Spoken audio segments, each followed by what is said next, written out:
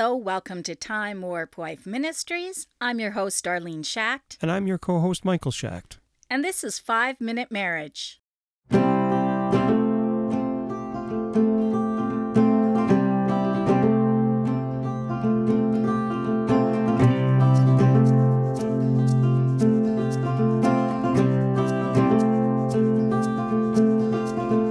Today's Bible verse comes from Ephesians chapter 3, verses 20 and 21. Now unto him that is able to do exceedingly abundantly above all that we ask or think, according to the power that worketh in us, unto him be glory in the church by Jesus Christ throughout all ages, world without end. Amen. That is my very favorite Bible verse. You knew that, didn't you? No, I did not. Yeah.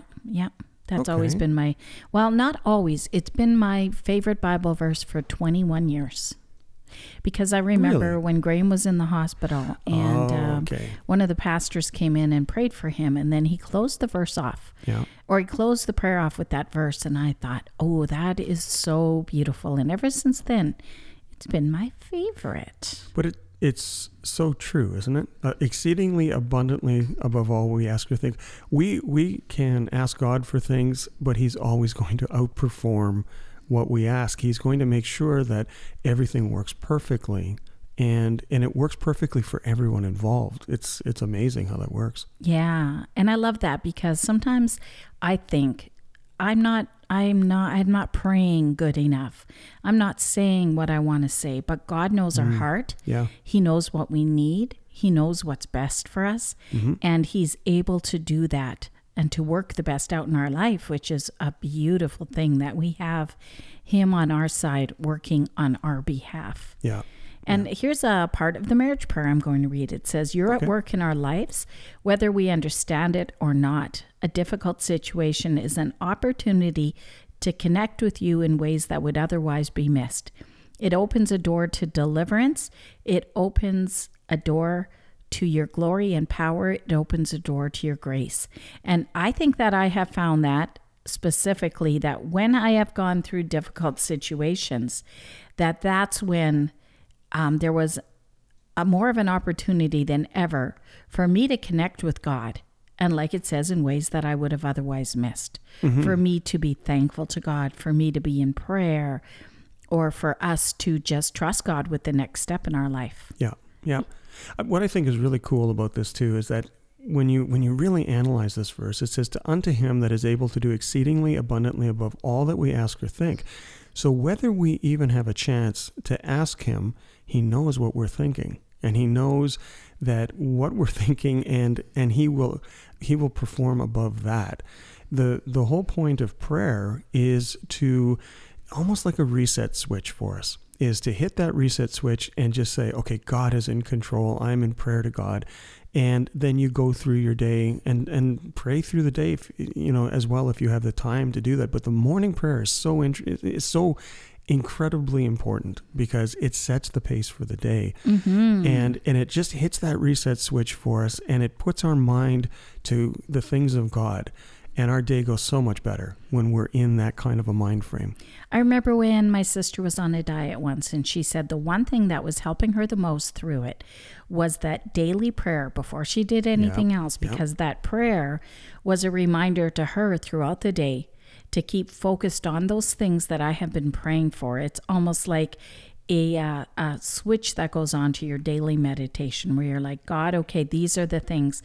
Help me to meditate on these things throughout the day. Help me to remember them, and help me. And then God, you invite him in to fulfill his purpose in your life. Yeah. A beautiful prayer I heard one time when I was in Chateauguay, Quebec. And one of the girls was praying out there. And one thing, the way that she ended her prayer was, Lord, whether you answer our prayer the way that we want it to, we'll rejoice. And if you answer it differently, we will rejoice too. And I think that is so important to remember when we are praying, that we need to be able to rejoice regardless of how things turn out, whether they turn out in our favor, or what we think is in our favor, I should say, or whether they turn out differently than we planned. Yeah. We should rejoice because we know that He is working out the best in our lives. Yeah, absolutely. Yeah, not just what is good, but what is best. And I think that's something that we have to remember. You know, we might think, Lord, but this is good for me. Why am I not getting this one thing I'm praying for? It's a good thing. It's an important thing, but God will always have our best interest at heart. And it's a good thing too to pray for one another, and not only to pray for one another, but to pray as one. And so, to agree in prayer on something, and both pray for the same things. And that just brings so much unity to a marriage, knowing that you're in prayer with God, you're praying for one another, but you're praying with one another. You can't get any more intimate with God than that. And that's just, like I say, an amazing way to start every day. I think what you said too, the word one, some people sometimes don't understand. I don't know if I said that right. Some people don't understand that necessarily. Okay. What I think that oneness really means, like in a marriage or a oneness in the church, we are one body. And that really means that we are in unity. Right. That we are all working toward the same thing. And that's referred to as peace. And we've kind of talked about that. Didn't you talk about that in the last podcast? I don't know. It's a And blur. then after the podcast was over, I said to you, I'm still not very clear on that word peace.